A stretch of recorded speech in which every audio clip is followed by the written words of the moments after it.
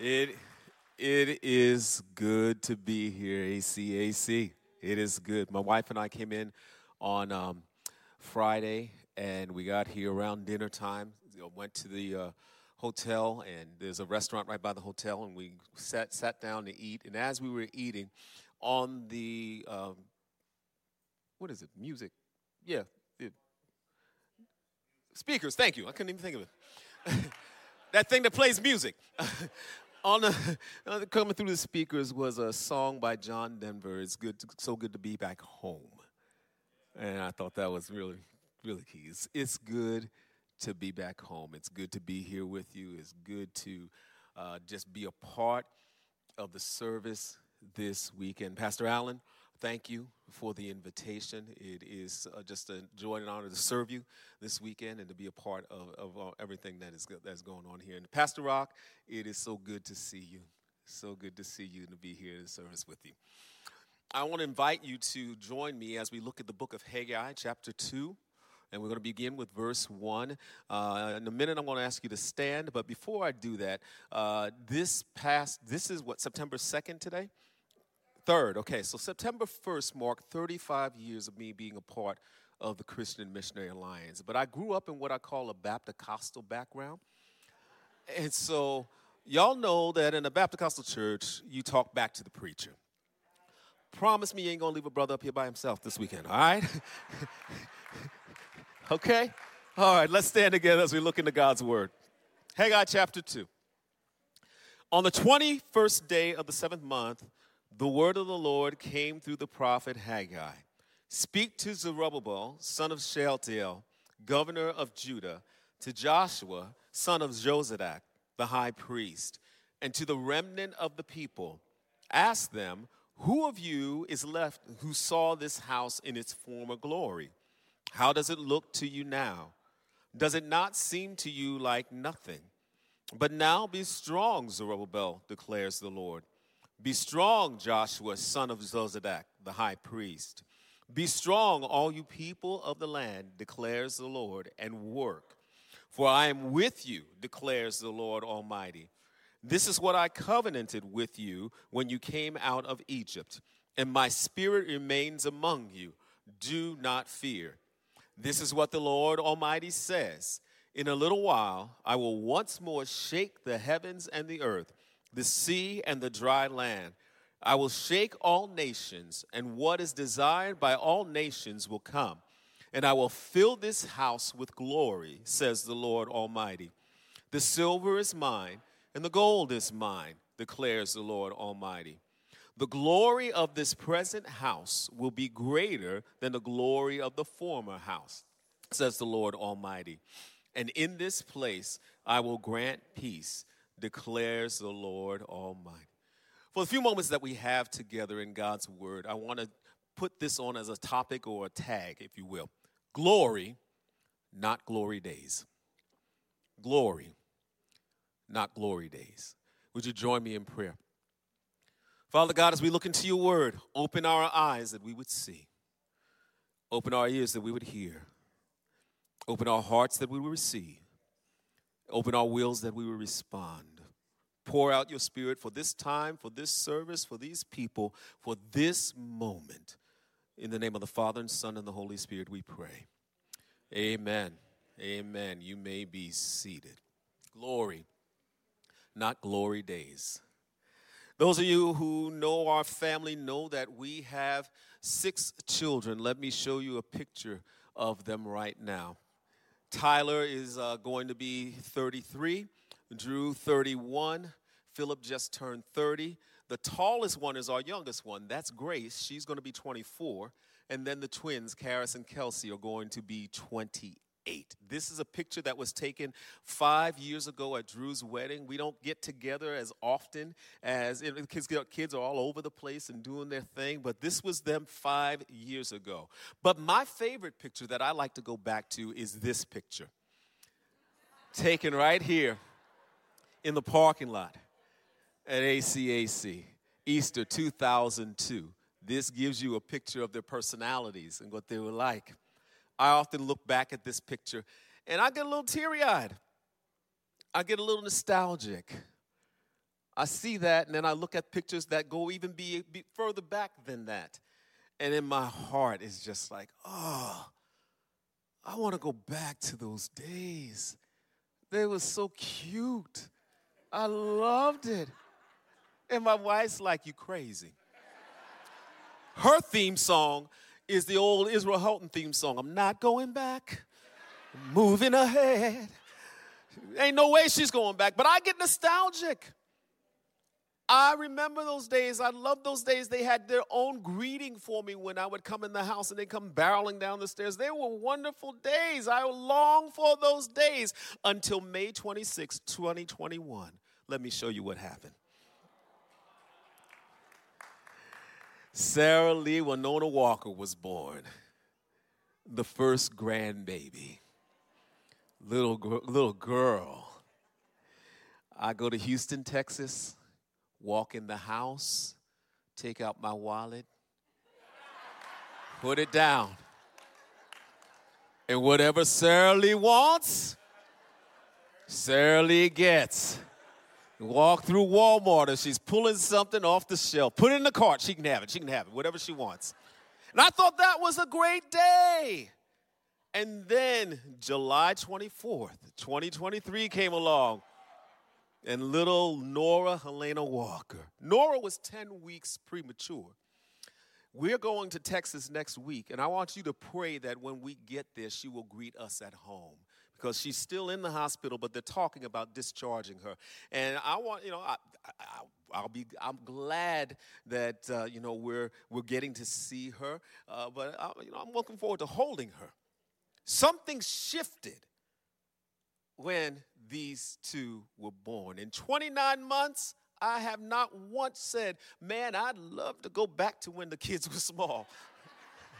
While there have been nostalgic moments as I've looked back, now my longings have turned to Thanksgiving. And I'm enjoying this new season of being Buelo to Sarah Lee and looking forward to the day that Nora calls me Buelo. My hope for future generations has increased. I'm enjoying the goodness of God in ways and new refreshing ways than I've ever enjoyed his goodness before. Now that's what I realized about my family. Let's talk about the people of God for a minute. Sometimes our veneration of the past keeps us from seeing and celebrating the glory of God in the present. And when we do that, we lose sight of and miss out on the goodness of God in the present season that we're in. God's people can get so focused on what we had that we miss out on the greatness of what we have. Maybe a more direct way of saying it is, y'all, we talk too much about the past. We talk too much about the past, and we fail to take in the celebration of what God is doing now. And when that happens, we lose vision for what God wants to do in the future. Don't get me wrong. It's good to enjoy and celebrate the things of the past. Don't think I didn't walk around this building and on this property when I got here and, I remember when. Oh, that was 12 years of, I did. It's good to look at the past. But when our past becomes the place for which we constantly long, it's hard to see the beauty of the present and gain vision for the greatness that awaits in the future. It's okay to acknowledge and celebrate and be thankful for past seasons. What we do, however, is memorialize and canonize the past seasons to the point that we lament that those seasons are no more and we can't see what God is doing now. But I'm thankful for the Word of God because I think there are some lessons we can learn from the passage that we've just read that can help us move past the temptation to be stuck in what we deem to be the glory days of our lives. In Haggai chapter 2, we find a crew that's discouraged. This is the remnant of God's people that have returned home from their place of exile, and they're intent on rebuilding the walls of the city, the walls of their city that have been lying in ruins for decades. But before they do that, one key piece has to be put in place. And that is the rebuilding of the temple, the rebuilding of the house of worship for God. Zerubbabel, who is the governor, and Joshua, who's the son of the high priest, and the crew that's been building along with them have been working hard. They've rebuilt the altar. They've reinstituted the sacrifices to the Lord. But as they laid the foundation of the temple as they were going to rebuild, they were met with a discouraging response by some people. And the Lord, through the prophet Haggai, sent a word that encouraged them to keep building, to keep going, to keep pressing through the discouragement. Now, before we move on to what I want to bring out from the passage, I'd like to take a moment and read to you from the book of Ezra, because I think that also gives some context for where we are today. Ezra chapter 3, verses 10 to 13 says this: When the builders laid the foundation of the temple of the Lord, the priests in their vestments and with trumpets, and the Levites, the sons of Asaph, with cymbals, took their places to praise the Lord, as prescribed by David, king of Israel. With praise and thanksgiving, they sang to the Lord, "He is good. His love toward Israel endures forever." All the people gave a great shout of praise to the Lord, because the foundation of the house of the Lord was laid. But many of the older priests and Levites and family heads who had seen the former temple wept aloud when they saw the foundation of this temple being laid, while many others shouted for joy. No one could distinguish the sound of the shouts of joy from the sound of weeping, because the people made so much noise, and the sound was heard far away. Here they are, rebuilding the house of the Lord. Here they are, laying the temple foundation. And here they are, hearing both the shouts of joy and the laments of the other people. And in the midst of that, there were others who were discouraging them, and it hindered the rebuilding of the temple. And God has a word to speak into that place. And as I look at those passages, there are three things that I see that I believe the Lord has for us. I don't want us to miss out on these lessons as we think through what the Lord might want to say to us about honoring the past, while at the same time leaning into and celebrating what's present and the future. All the points that I have begin with the letter P. What kind of preacher would I be if I didn't have alliteration, right? I want to remember these. Let's look at this. The first P I see is this: presence. God's present glory in the house far outweighs the glory days of the house.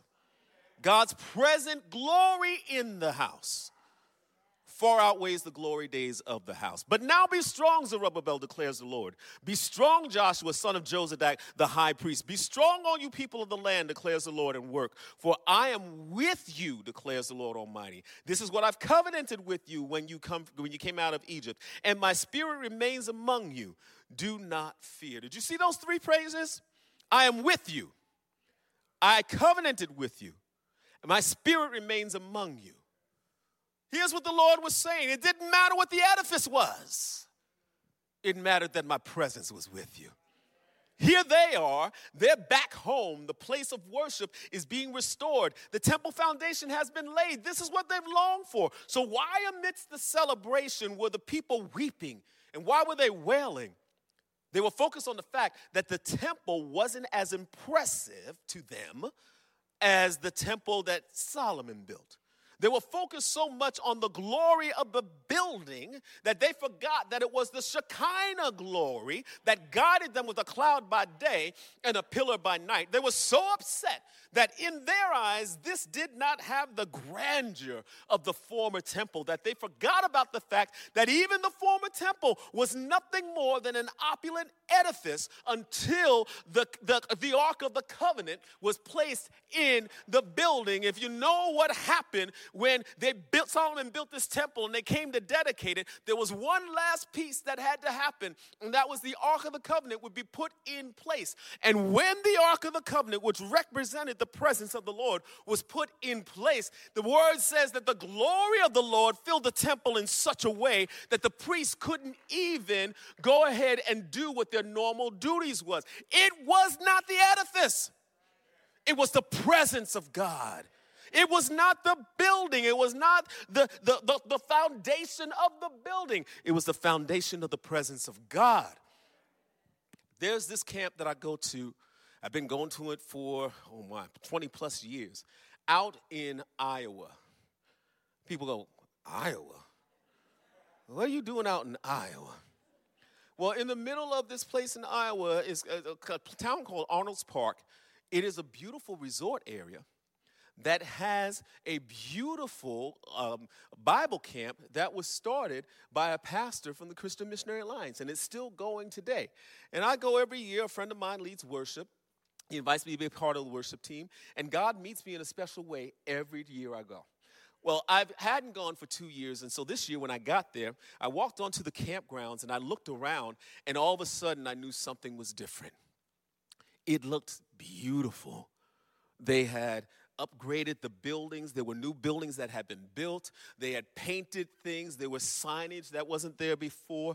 It was just beautiful. For a while, I just walked around just going, wow, great. And then we got together, as we always do. We practiced and got together ready for the first service. And he said, let's meet for prayer in the green room at this time. The green room? Why are we meeting in the green room? What is the green room? We get together and we pray. And the whole time that we're in the green room praying, I'm like, this is not where we meet for prayer. Why are we in here? After the service, I went outside and looked around and went to the place that we were supposed to meet for prayer. The tree was still there. It's outside. Tree was still there. They had now taken the grass and put all this stone in, taking out the grass. It's supposed to look nice, but it just took up the grass. And I'm like, where's my prayer bench? The bench was gone. Disappeared. Nowhere to be found. I couldn't even find it on the campground to go pick it up and move it back.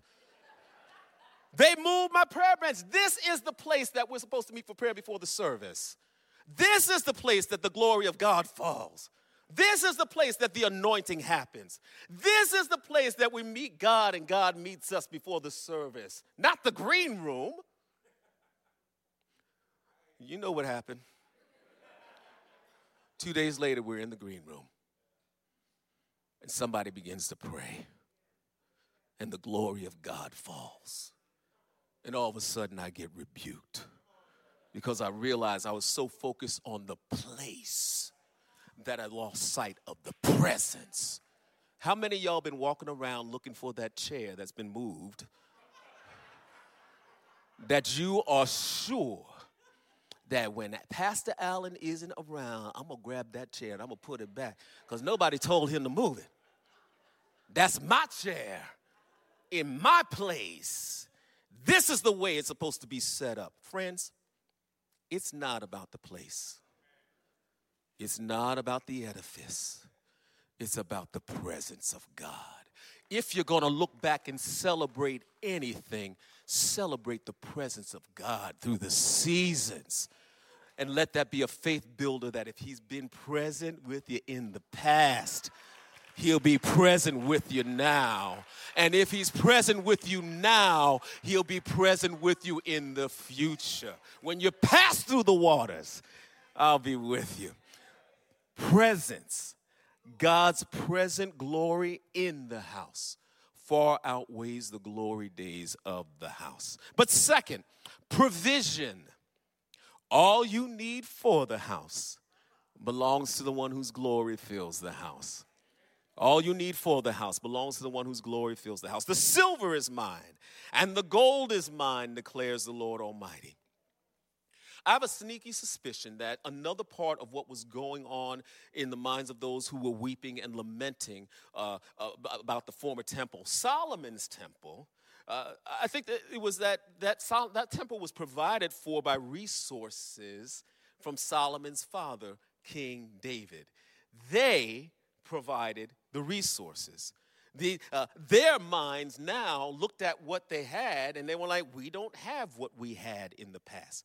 We can't do this. It's not going to be as opulent, not going to be as grand because we don't have as much as we had before. We can't provide all of those things. We can't do what we did. We can't bring, and notice the word we, they.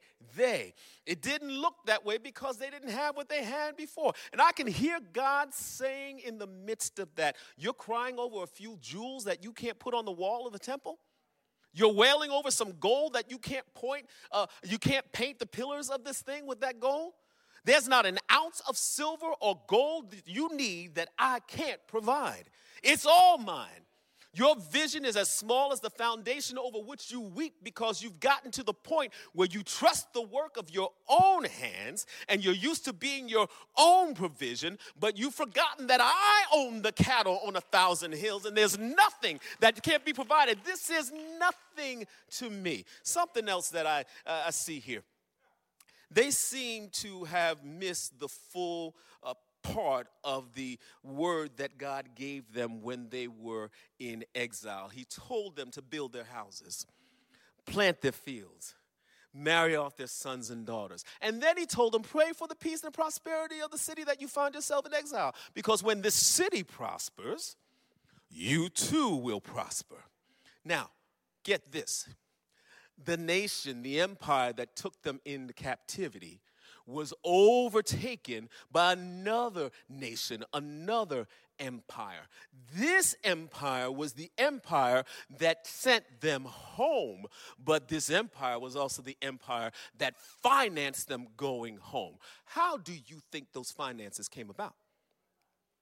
This empire, when they took over this empire, also got all the resources that this empire had. And these resources that this empire had were built upon the backs of these people who were planting their fields, building their houses. God was providing for them then what they would need when they got back home. It all belongs to him. It's all his provision. Let me say this, friends. If the vision God is giving is not bigger than your provision, you will never know the beauty of the God who provides. You will never know the beauty of the God who provides. Can I say it another way? If you do it with your own hands and out of your own pocket, your vision will be limited because you have limited resources. And God's presence and provision will not be fully revealed the way that it should be revealed. I stand here today thankful that I am Reverend Dr. Kelvin Walker. But I stand here today with that done, not because I had everything that I needed to put something on my bill. Every time the bill came around, I was like, I can do this. I can do this. I put something on it. I put something on it. Do you know I stand here debt-free today? Not because of what I provided, but because of people who came alongside me without me even knowing it and provided scholarships so that I could come out debt-free. While I was trying to do it, God was already providing. There's a pastor I heard this week who talks about his old country granddaddy who would say it this way: I ain't got nothing, but I ain't lacking nothing. And that's because God that I serve is the one who provides. All that you need. If I sing it right now, you'd break out and sing it with me. Great is thy faithfulness, great is thy faithfulness. Morning by morning, new mercies I see. All I have needed, we sing it, but we live like we've got to provide it. We sing it, but we look like it's our provision, our hand. Nothing we need is provided by us. It's all his. He owns the cattle on 1,000 hills. Presence. God's present glory in the house is far greater than the glory days of the house. Provision. All you need for the house belongs to the one whose glory fills the house. And there's one more P that I see here. This is what the Lord says. I'm looking at verse 6. This is what the Lord Almighty says. In a little while I will once more shake the heavens and the earth, the sea and the dry land, and I will shake all nations, and what is desired by all nations will come, and I will fill this house with glory, says the Lord Almighty. The third P that stands out to me for the text is this: promise. The one whose glory fills the house promised a future glory that would save the house. The glory of this present house will be greater than the glory of the former house, says the Lord Almighty. And in this place I will grant peace, declares the Lord Almighty. The people were weeping because they thought the glory was the house itself. They didn't understand the greater glory of which the prophet spoke, that would come to fill the house forever. It's the glory that John the disciple spoke of when he said in John 1, and we beheld his glory, the glory of as the only begotten of the Father, full of grace and truth. Let me close by just telling you a story from when I was a student at Nyack College. When I was a music major, and we used to get together, the other music majors and I, and we'd write songs. We'd have to do it for class. So we'd write songs for class. We'd write songs for other groups on campus. We'd write songs just to write songs and just to kind of have that experience. Well, there was one group that I wrote for on a regular basis. And in my junior year, another student said, hey, why don't we write a song together for this group? That was a great idea. Be good to get together and do it. So as good college students, we waited till the night before the song was due. And he came over to my room, and we began to write, talk through some ideas and, some phrases and some music lines and things like that. And so as he's talking, I'm notating, and we're working on this, and things are starting to formulate. And as we get going, we're a couple hours into this, and all of a sudden, as I'm notating, I realize it's silent. This dude fell asleep on my bed while I'm sitting at the desk writing a song that we're supposed to be co-writing. It's got to be done. So I go to work, and I spend a few hours taking the notes that he and I put together. I'm putting some ideas myself, and I put the song together. He does eventually wake up. And when he woke up, I was like, hey, look, this is what I got. So I showed it to him. He looked at it. He was like, oh, this is good. This is good. I like this. So why don't we change this a little bit? Great. Let's do it. And we make all the edits and everything. And the song is done. We put a name on the song, and we're ready to go. And there's one last piece he brings up. How our name's going to be listed on the song. How our name's going to be listed on the song. Don't you mean how my name's going to be listed on the song? You asleep. I wrote this thing. He then suggests this. Why don't we just put our names in alphabetical order? Yes, W is at the end of the alphabet. Exactly. His name, I won't tell you what the letter of his last name began with, but I guarantee you it began with something before W. His name goes on the song first. My name goes on the song last. That means when this song is introduced, it's going to say written by so-and-so and Kelvin Walker. Y'all, I was swole. I was upset. And we introduced the song, and I only think about the fact that his name is first. This went on for a couple of days. And finally, I knew I had to do something, get my soul right. And I prayed, and I complained, and I lamented, and I complained some more. Finally, after I was done, the Lord said these words to me. Kelvin, who cares who gets the credit as long as I get the glory?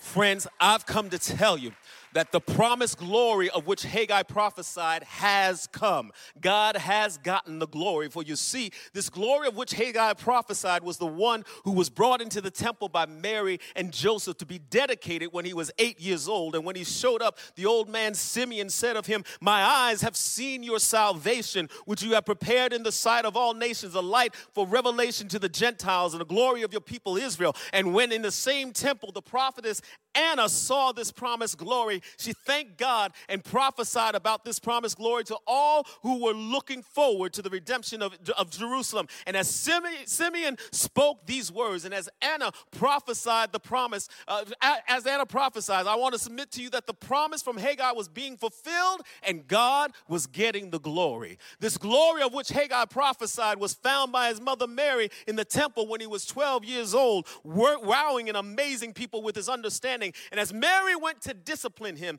asking him why he treated them like this, having them running all over the place, looking for him when he should have been with them when they left the temple, this glory simply asked her, why are you searching for me? Didn't you know I'd be about my Father's business? And as he made that statement, I submit to you that the promise of Haggai was being fulfilled and God was getting the glory. This promised glory of which Haggai prophesied came into that very same temple some 18 years later after being baptized by John and after surviving 40 days and 40 nights in the wilderness being tempted by Satan. And when he walked into the temple, the first thing this promised glory did was open the book of Isaiah and began to read from Isaiah chapter 61. The Spirit of the sovereign Lord is upon me because he's anointed me to proclaim good news to the poor. He has sent me to proclaim freedom for the prisoner and recovery for the sight of the blind, to set the oppressed free, to proclaim the year of the Lord's favor. And when he was done, this promised glory said to the leaders in the temple, today this scripture has been fulfilled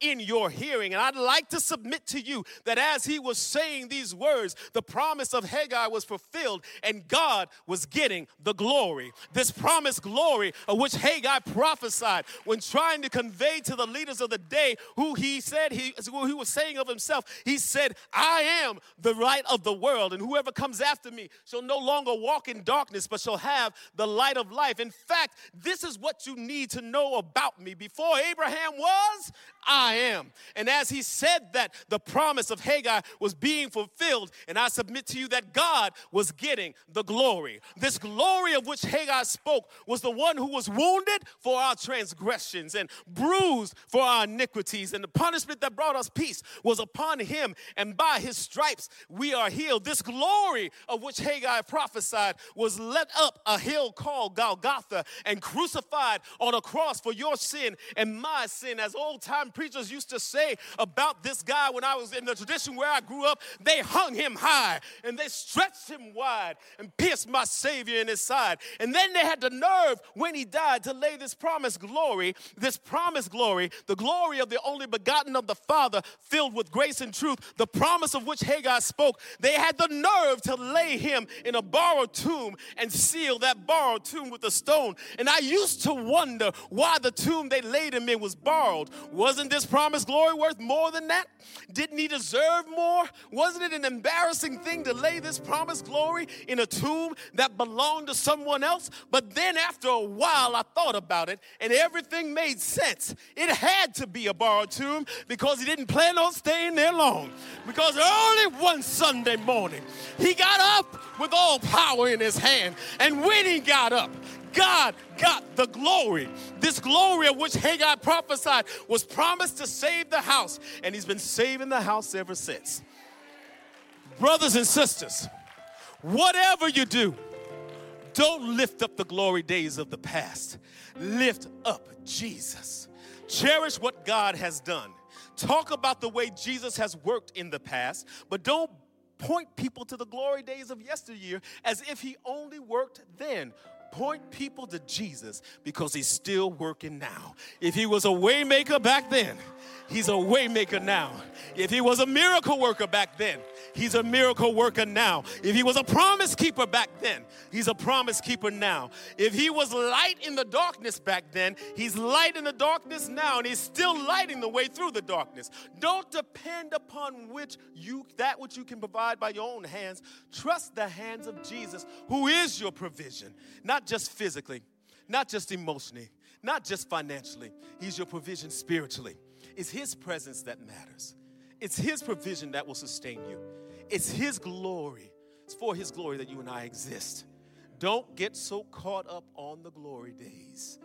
Seek and dwell in his glory that he's provided for the house for today. We give you all the glory. We worship you, our Lord.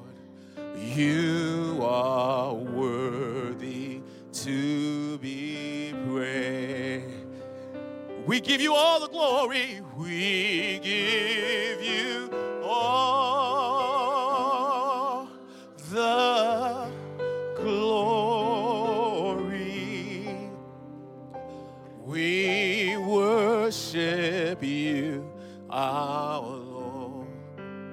You are Alpha and Omega. We worship you. We worship you. You're worthy. You are worthy to be praised. We give you all the glory. We give you all the glory. In this place, Lord, we worship you. We worship you. You're worthy. You are worthy too. And now unto the King eternal, immortal, invisible, the only wise God, be all glory and honor forever and ever. And as you go from this place knowing it's okay to be thankful for the way God showed forth his glory in the past. But go from this place hungry for his presence now. Looking forward to what he is going to do in the future. Knowing that this God whose glory fills the house has rescued us from the kingdom of darkness and brought us into the kingdom of the Son that he loves, through whom we have redemption, the forgiveness of sin. In the name of the Father, and of the Son, and of the Holy Spirit. Amen. God bless you.